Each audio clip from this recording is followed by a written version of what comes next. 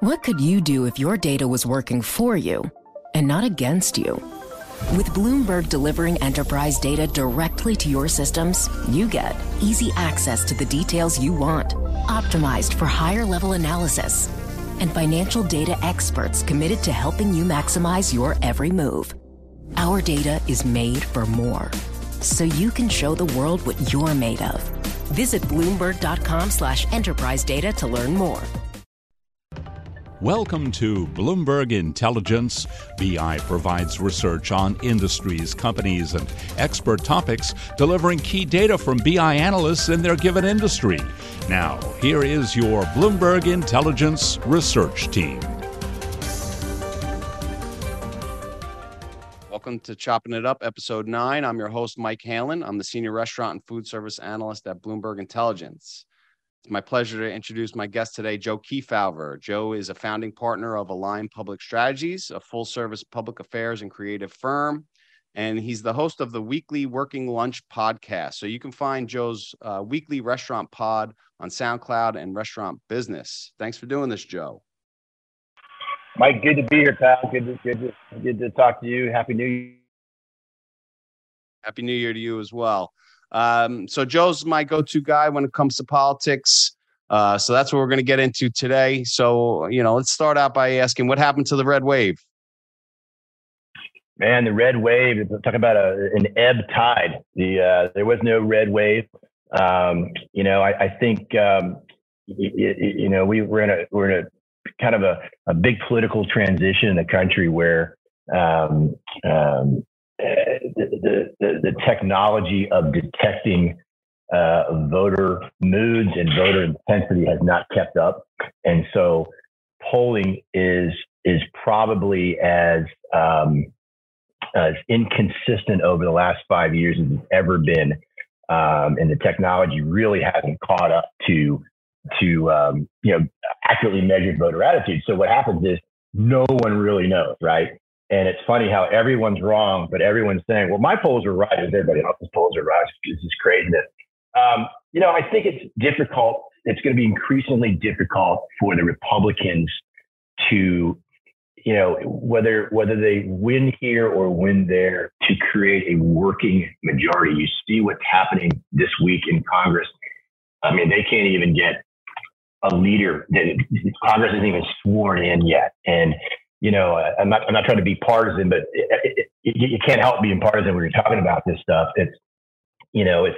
They find themselves in a position where, if you remember, for the first time in, I think, American history, a major political party did not have a political platform in an election cycle. The Republicans had no platform, and that doesn't give you a blueprint for governance, right? And so they've kind of become the anti-governance party. You're seeing that play out in Washington right now. So what that means is, for voters, to answer your question, there's not a lot to glom onto except for, well, he's better than the other guy, right? And that is not a winning long-term strategy. It wasn't a winning long-term strategy this time. And I think what they're finding, and whether, who knows what in the back room, what's going on, but, Americans, for better, for worse, we can talk about, we want limited government, we want this, but they like to see Congress legislating. They like, polling after polling after polling for, generations. They want to see Congress legislating. And Congress, whether you agree with it or not agree with what they did in the last 2 years, they were legislating. And so I think there was a wellspring of support out there that punditry didn't acknowledge. And I think the Republicans, just ran some terrible candidates. They just ran some terrible candidates. And these races can be very personal. And a real popular person that doesn't have real popular views can win. And an unpopular person that has, popular views can lose. And I think it's a combination of all those things, Mike. So that's a long-winded answer to a short question, but there was no wave. And as such, there's no mandate to govern going forward, which is difficult for your clientele, the business community, restaurants. They want to manage risk, right? They want some level of clarity, good or bad, indifferent, as to how to plan for what's coming at them. And this current environment does not allow restaurant executives to have any sense of certainty about what the next couple of years looks like. Yeah, that's great. Thanks. And, I guess that leads me right into my next question, right? So what does the Republican House and a Democratic Senate mean for restaurants? Is stimulus done? And what can we expect over the next 2 years? Well, it remains to be seen. Certainly in the first, let's divide up into quarters. For the first 6 months of the new Congress, you're going to see, especially if McCarthy pulls out this, he is contorting himself and conceding by the minute. And depending on what he gives away, I think what you're going to see from the Republican House is just investigations. They're not going to be into governing and legislating and talking about tax law. The Senate will be pushing those types of things. Obviously, the White House will. But I think you're going to see a stalemate. I think the big piece is for restaurants is the activism of the Biden administration at the regulatory level will go full on. And, they are doubling down. You saw this week, he renominated a whole slew of appointees to the EEOC and other governing bodies. Not Jessica Lumen to wage an hour, but we expect that any time now. She's fairly, for that position, she's fairly uncontroversial, even to Republicans. So they're gonna double down, and they can't govern legislatively. They're going to govern regulatorily, and we've already seen that in the first 2 years of the Biden administration. I mean, what this NLRB, National Labor Relations Board, has been doing is some pretty unprecedented stuff. I mean, they have been pedal to the metal, and that's not going to ebb anytime soon. Is there any regulations on restaurants, outside of the NLRB and kind of the changes we may see in franchise law? We'll get to that later. But are there any regulations that the restaurant industry should be particularly concerned about right now? Yeah, we're in the middle of a rulemaking process on a joint employer at a number of agencies, and the restaurant industry, especially the franchise business community, needs to watch that very, very closely. Obviously, the powers that be want to have shared responsibility between Mike Halen, franchisee, and company X franchisor on workplace violations, labor protocols, unfair labor practices. Right now, in our current world, the company's kind of shielded from the franchisee. The current administration wants to remove that shield and make that joint liability, because it's easier to go after, make it up, McDonald's corporately than it is to go after Mike Halen, the 3-unit franchisee. So you're going to see in every agency, whether it's Department of Labor, National Labor Relations Board, other agencies will have their own joint employer rules. So this is this is 3 or 4 agencies we play in this. We obviously, the independent contractor and the restaurants don't employ a lot of independent contractors, except when it comes to some shared services, maintenance services, the buildings and so forth. But all the laws around independent contractors are getting rewritten. I think other pieces that are important to restaurateurs, we talk about the 80-20 rule and regulations around work, off the not off the clock work, but non-tipped work for tipped employees, and where is that guiding line? So there's going to be more energy in that space as well. So it's a very labor is number one for this administration, and we're the number one labor intensive industry. So there's really nothing that the Labor Department and its sub agencies, whether it's OSHA, whether it's are doing that doesn't directly affect restaurateurs. I think some of your bigger business model issues that we've seen that the industry has worked on in the last couple of years, paid leave, for example, nothing's going to happen federally at paid leave. The Republicans have pivoted not insignificantly on this issue. There's a model that both Vermont and New Hampshire have adopted with Republican governors and Democratic legislatures. That's kind of a shared responsibility type of model between employees and employers, and having private interests bid on running those insurance funds, those paid leave funds. I think that's a model that if anything happens at the federal level, which is highly unlikely, it would be something like that. You've seen on the far political right, instead of opposing paid leave, and this is kind of post-pandemic, but opposing paid leave from a business perspective, they're embracing paid leave as a pro-family issue. So there's energy on the right for the first time in a number of different ways on the paid leave issue. I don't think there's a window in this particular Congress for that. But you'll see states, you'll see states that have paid leave programs make them more robust. I don't think there's going to be any action on minimum wage at the federal level.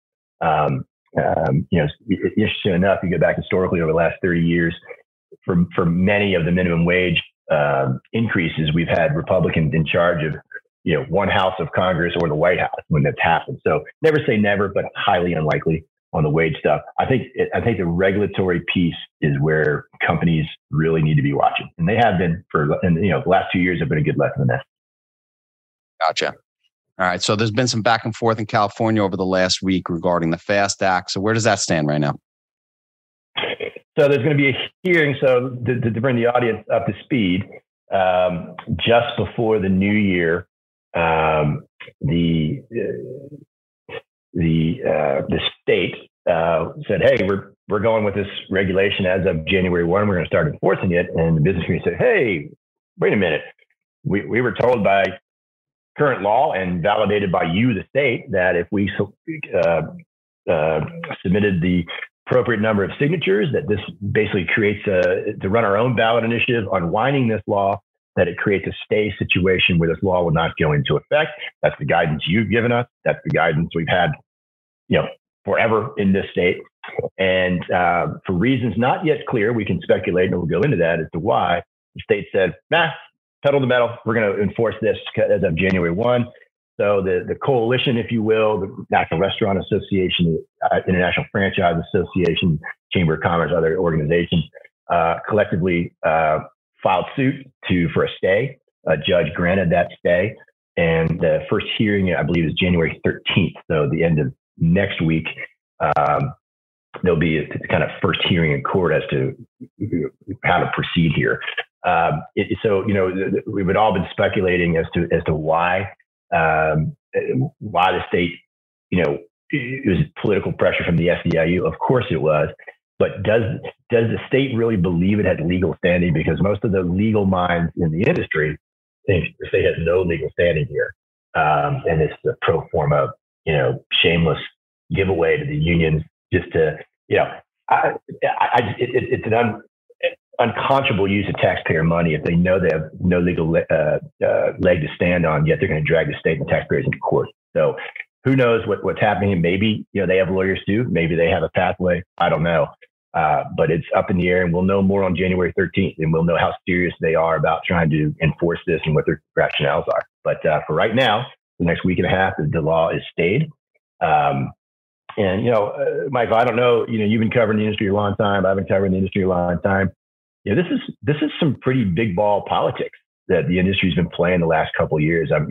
What Sean Kennedy, NRA, pulled off with the Restaurant Relief Fund is, unbelievable bipartisan support for this industry during the pandemic. And this activity in California is pretty epic as well. For us to get together as an industry, raise the kind of money that we did, play the ballot game, which we don't really play a lot, get the signatures, get something on the ballot and qualified, and now we're in court. So, it's a kind of new day in the industry, and the industry, knows that they're against the ropes against a very, very well-funded opponent. We still tend to, you add up the market caps of our big corporations, you get an astronomical number. We still have very short crocodile arms, alligator arms relative to our market caps for funding these kinds of things, but we're doing a lot better than we've ever done traditionally. So we'll know on the 13th kind of what the environment looks like, where this judge will be. But the broader question for the industry is, what does it look like if other states and cities, pursue copycat legislation, if you will? And so the industry is mobilizing. There's a target list of about 10 states, 5 to 10 states, where political winds are ripe. The political environment is ripe for a FAST Act type of bill. We see some at the municipal level right now. Minneapolis is kind of the hot spot where we may see some level of FAST Act-like legislation. We already have a similar kind of model in Detroit. The one in Minneapolis doesn't directly, it's all employers, it's not a QSR specific thing. But this is the wave, man. And the industry knows, I think, soberly, that the old days of HR 2222 in Congress, those days have left us, and we're playing ball on the ballot in a lot of states. We're going to play ball municipally in a lot of states, and it's going to cost a lot of money. Yeah, well, it's great that, the industry, which is so fragmented, I think that's part of the reason why they haven't been able to join hands and fight some of these regulations and legislation in the past. It's great that they're starting to come together to fight for what's best for the industry. So you mentioned, Minneapolis being a municipality, and you also mentioned 5 to 10 states. So what states do you think could be fast followers, and are they going to wait? I guess, obviously they're going to wait until next week, but if this goes to referendum, are they going to wait until the referendum comes through for them to start pushing harder on this? How do you think that's going to? Yeah, well, so let me take it in kind of methodical order. Right after the FAST Act passed in California, right after it got through the process, within about a half an hour of the final vote, literally, Michael, I'm talking 30 minutes of the final vote, the SEIU put out on Twitter a victory lap, spiked the ball, and listed about 6 or 7 states where they're taking their roadshow to next. So they're the ones that first said, "Hey, you ain't seen nothing. This is the warm up act," right? So we're looking at a lot of those traditional, blue trifecta states, and maybe some of the new blue trifecta states. 4 states now have 4 more states after the 2022 elections now have total blue control. So those are, Massachusetts and Maryland top of that list. But we're looking in Washington. We're getting our act together in Oregon, Illinois, New York, New Jersey area where you are, Maryland, Massachusetts, kind of the usual suspects. But with Massachusetts and Maryland kind of added to that list now because of change in their leadership as well. So it's going to be a busy year. I do know that the restaurant association, National Restaurant Association, IFA, are really working very well, very much in conjunction, very closely on this issue. And we're seeing a lot of, cooperation, a lot of money being spent, a lot of money being raised, and strategies put in place to really kind of bolster us going forward. And, it seems that SEIU seems to have some momentum here. But at the unit level, what we're seeing is that unionization momentum seems to have slowed at Starbucks. The effort seems to be stalling here at about 270 stores. They're not close to a CBA.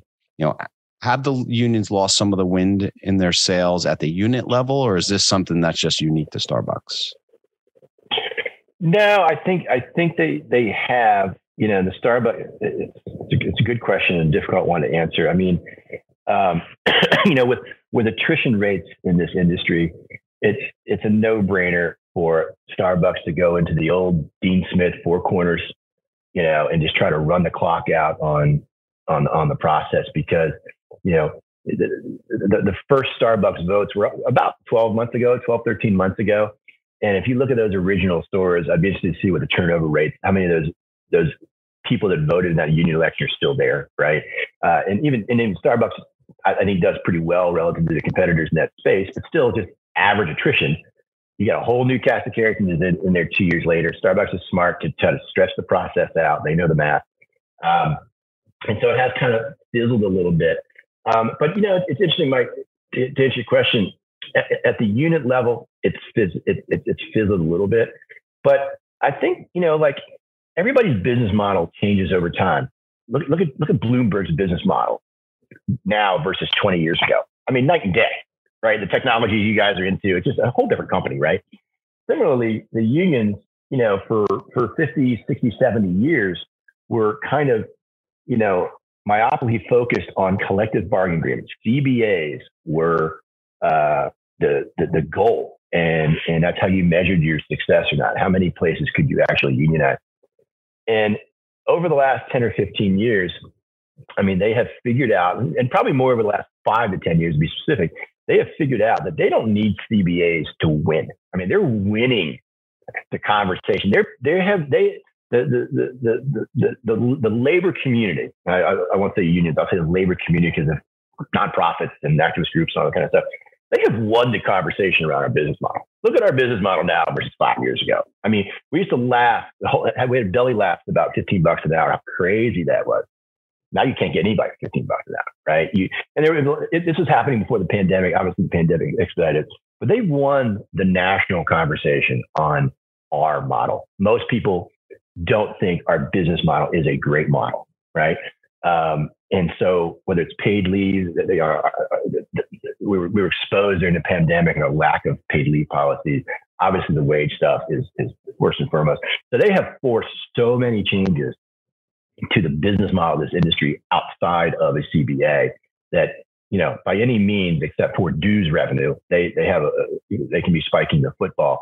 And I don't know of any time, you think about historically the relationship between the unions and the Democratic Party. You can go back and you can see George Meany, sitting at the desk of FDR, right? And the unions have always had a close association with the Democratic Party. But for most of the last 100 years, the Democratic Party has been run by Southerners, and they don't have any relationship with unions at all. The union, lack of a better term, dominance, ownership of the current Democratic Party and the progressive direction of it is unprecedented. I mean, they have won. They have literally intellectual control over a big swath of the agenda of one of the two major governing parties in the country.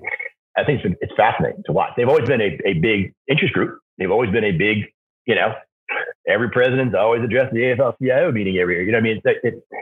But they run the show now. I mean, they run the show in a bunch of states. It used to be when I first started in this industry, that number one, it's a true story, Michael. I did an assessment when I was at Walmart of the five most powerful unions in each state capital. And about, going back, 20 plus years, but in so many of them, the vast majority was the teachers union. And now the SEIU and some of the unions that touch our industry the most have risen in prominence in so many state capitals. Sacramento is the tip of the iceberg.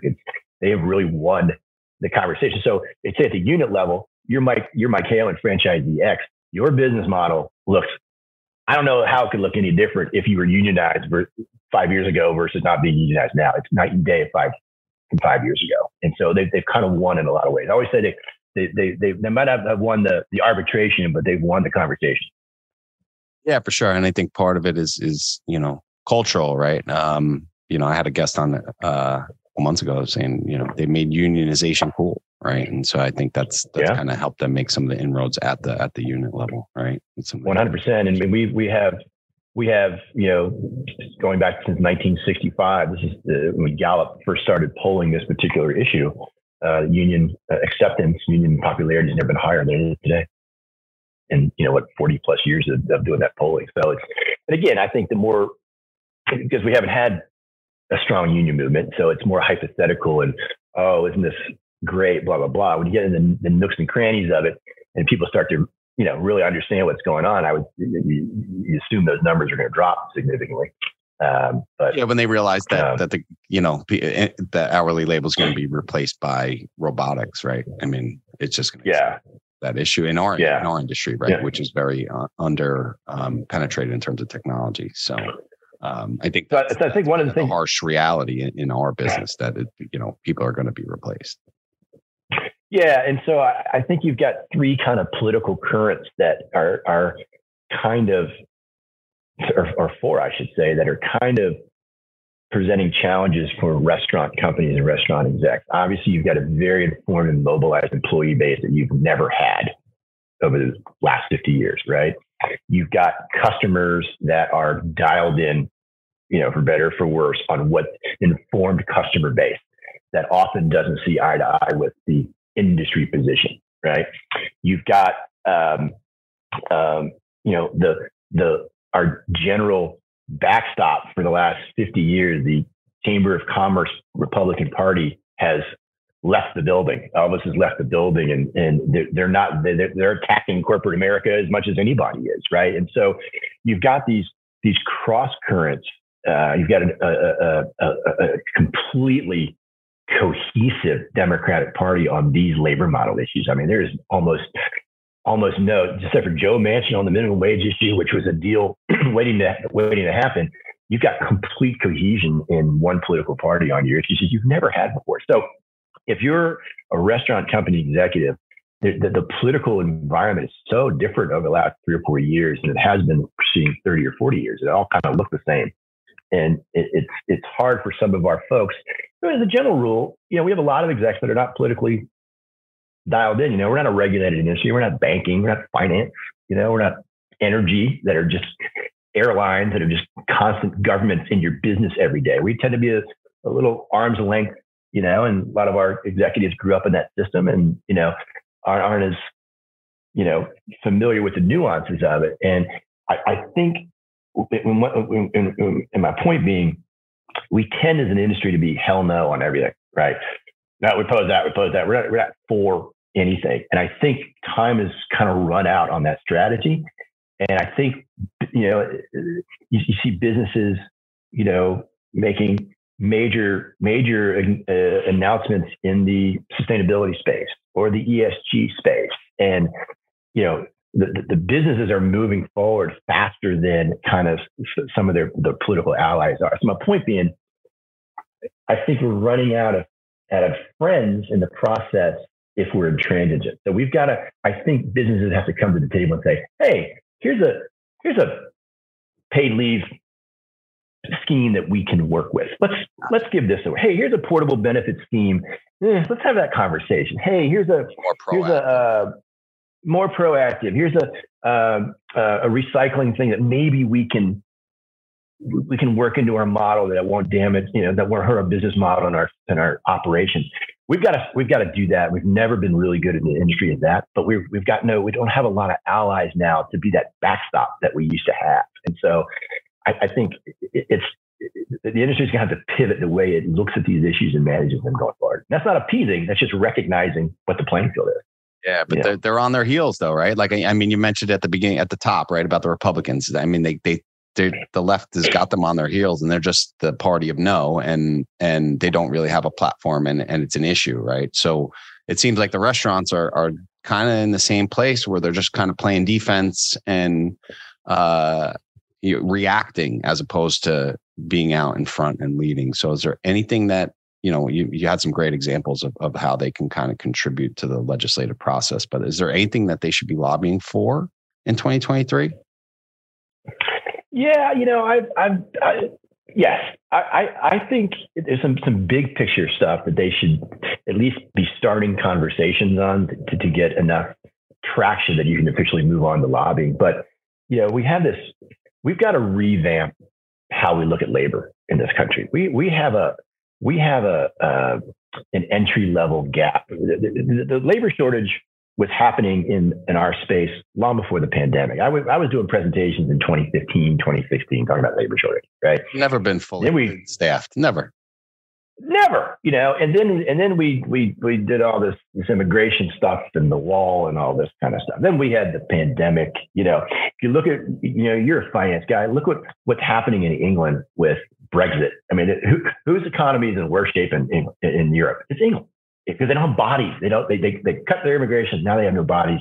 They have the worst inflation of any country in Europe. Conversely, we have, this dearth of available staff that's willing to work in our spaces.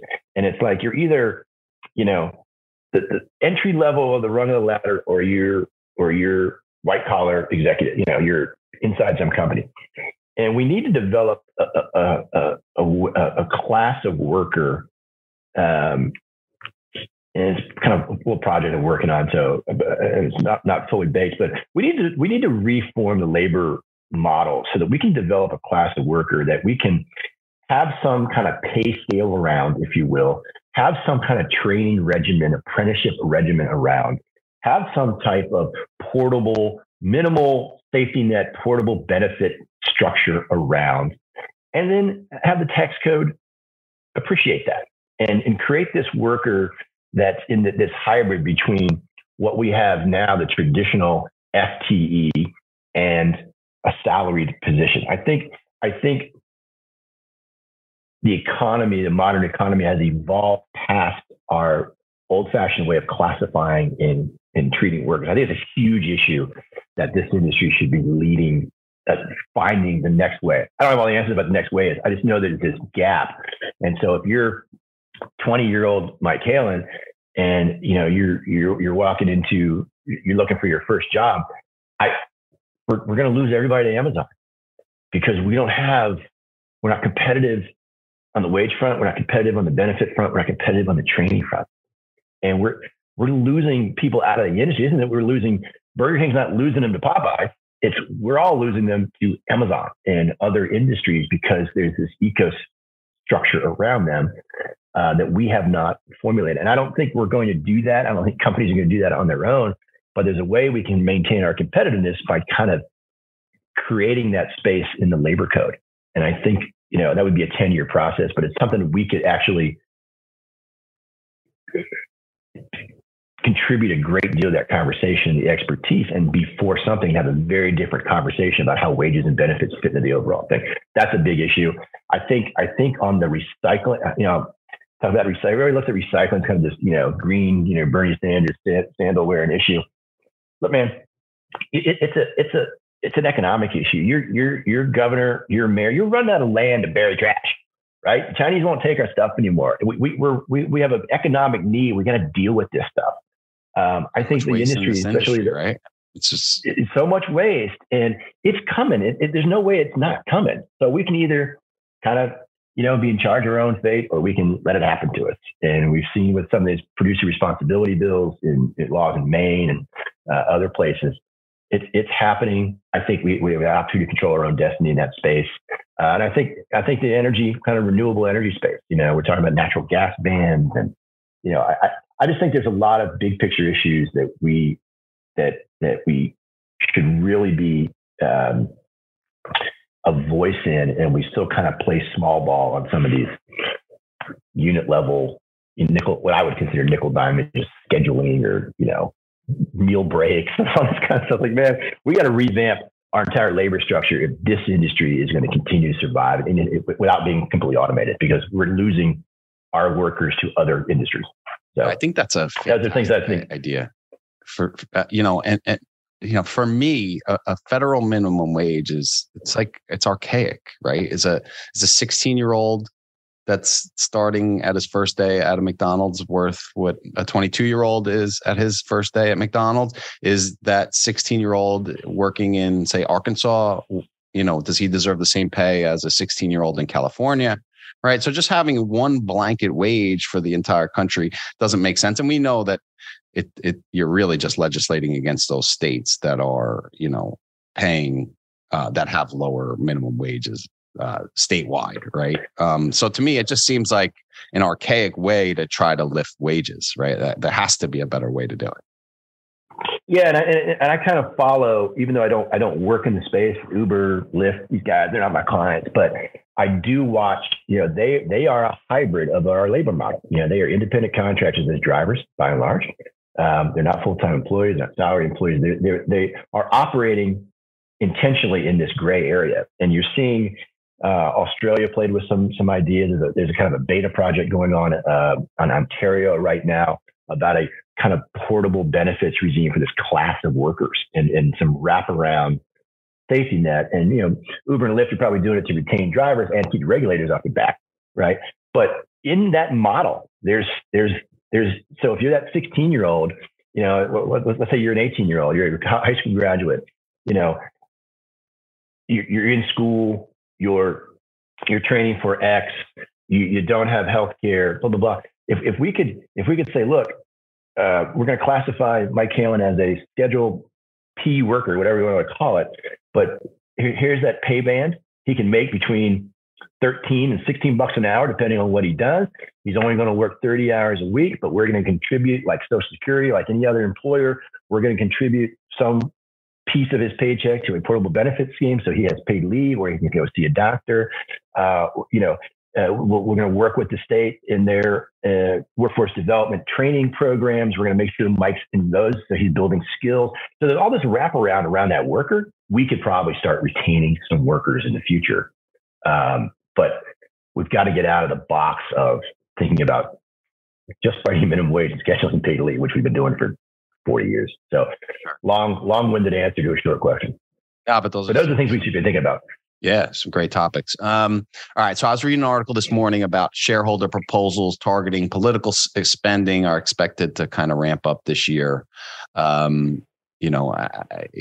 was thinking of Michael Jordan at the time. It's like, if you're a restaurant, I'd want to be Michael Jordan, right? I wouldn't want to make my political affiliations known, right? Because I don't want to piss off half my potential customer base, but maybe that's me. But what's your advice to your clients about making political donations in such a charged environment? That's such a great question. I think there are ways to spend either corporate dollars or personal political dollars or PAC dollars, however you want to, whatever jar you want to pull them in, to impact public policy in a more effective way now than giving Congressman Michael Halen $5,000 at his fundraiser. I think that's a relic of the past, right? But there are ways to either through policy organizations, partnering with the national governors. I'm just making it up. Just making getting, if instead of having a $300,000 to a bunch of congressmen that can't even pick a speaker, why don't you give $300,000 to the U.S. Conference of Mayors to come up with a business-friendly recycling program? Whatever that is, I think there are ways for dollars to impact the process, other than the way of here's a check for we're going to go out fundraising. We're all going to stand around our suits and our cocktail, and he's going to tell us what we want to hear, and Mike, I love the convenience store industry. You're the greatest employers in the. Oh, wait a minute, restaurant. Oh, I love the restaurant industry. You're the greatest. I mean, they just all wind up, right? It's just such an antiquated way to do stuff, and I think they're better used to it. So I think a lot of companies, you've seen companies in our industry close down their PACs, right? Because in the wake of the Citizens United case, what was that, 2012 maybe? The driving force in American political money are high net worth individuals, and when, millionaire X can write a $30 million check to this fund and millionaire Y can write a $30 million. What is company Y's $2,500 PAC check to Mike Halen? It's a joke, it doesn't even matter. So I think we have to re-examine our political business model. And that's been, atrophying for a long time. I don't think PAC is the way, but the restaurant industry, by and large, we have, and we've struggled, and I'm not complaining or pointing fingers, but we've struggled for years to harness our biggest political strength, which is our footprint, right? You can't draw a legislative, municipal, city council, dog catcher district small enough that it doesn't have a bunch of restaurants in it, right? And if we could ever mobilize that grassroots army, we really wouldn't need political dollars. But we haven't been able to do that. Again, to your point, we're such a spread out industry. I've always kind of said we're not an industry, we're just an archipelago of millions of tiny little islands out there. And it's hard to be a nation sometimes when you're structured like that. But that's our political, grassroots. I've always said that we should organize ourselves more like an interest groups, more like interest groups than trade associations, because of our footprint so spread out. We're not capital intensive, we're labor intensive. And, I'd rather us act like the National Rifle Association and instead of the National Restaurant Association, in terms of being a grassroots army based, entity, and, AARP or whatever it is. I always thought that was a better model for us, but that would take 30 years to change too. But we've always been working on it. It seems like that's the case though, right? Yeah. And so it's hard because, in a lot of industries, the employees and the managers on lockstep on a lot of issues. We've never enjoyed that in the industry. We always tend to be kind of cross purposes with our employees on political issues. So it's harder. But we got a lot of operators out there, a lot of restaurateurs out there. We should have millions of voices on issues.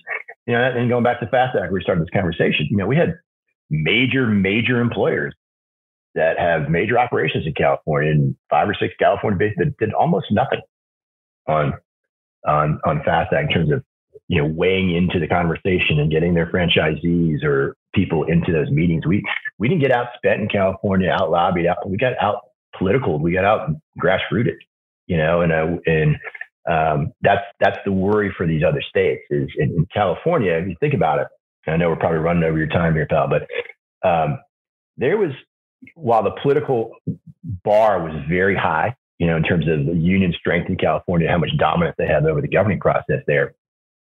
That was the high water mark for our organization as well. I mean, we had lots of companies based in California. Every brand's got operations. We have a huge industry footprint in California, and we didn't realize, you know, 2% of it in this fight, right? We're not set up that way in Washington and Oregon. We're not set up that way in a lot of these, New York, a lot of these states. And so if we underperformed in California with the playing field as it was, man, we could be in a world of hurt in some of these other states. So it's going to be interesting to see how all this plays out. All right. Well, fingers crossed for good outcomes for our restaurant listeners, man. We're going to leave it there. Joe, you're great. Thank you so much for doing this again. Where can members of the audience find you if they're seeking your public affairs knowledge? Feel free to call us at Align Public Strategies, and it's joe.keefauver, Kefauver, at alignpublicstrategies.com. Happy to engage any conversation, answer questions, whatever I can do to help move the ball forward, my friend, as do you. So appreciate all you do, Mike. You have a great gift of taking very complicated stuff and making it user-friendly and simple. And I love reading your stuff because it's one of the few things I can understand. So I do appreciate all that you do as well. So kudos to you. I'm glad you find it useful, man. Well, listen, you're the man. Thanks again for doing this. We'll speak soon. All right. Thanks for listening in. All right, man. See you, pal. Joe, thanks, man. You're great. Bloomberg Intelligence is a service provided by Bloomberg Finance LP and its affiliates. This recording does not constitute, nor should it be construed as, investment advice, investment recommendations, or a recommendation as to an investment or other strategy. Bloomberg Intelligence should not be considered as information sufficient upon which to base an investment decision. Neither Bloomberg Finance LP nor any of its affiliates makes any representation or warranty as to the accuracy or completeness of the information contained in this recording, and any liability as a result of this recording is expressly disclaimed. What could you do if your data was working for you and not against you? With Bloomberg delivering enterprise data directly to your systems, you get easy access to the details you want, optimized for higher level analysis, and financial data experts committed to helping you maximize your every move. Our data is made for more, so you can show the world what you're made of. Visit Bloomberg.com/enterprise data to learn more.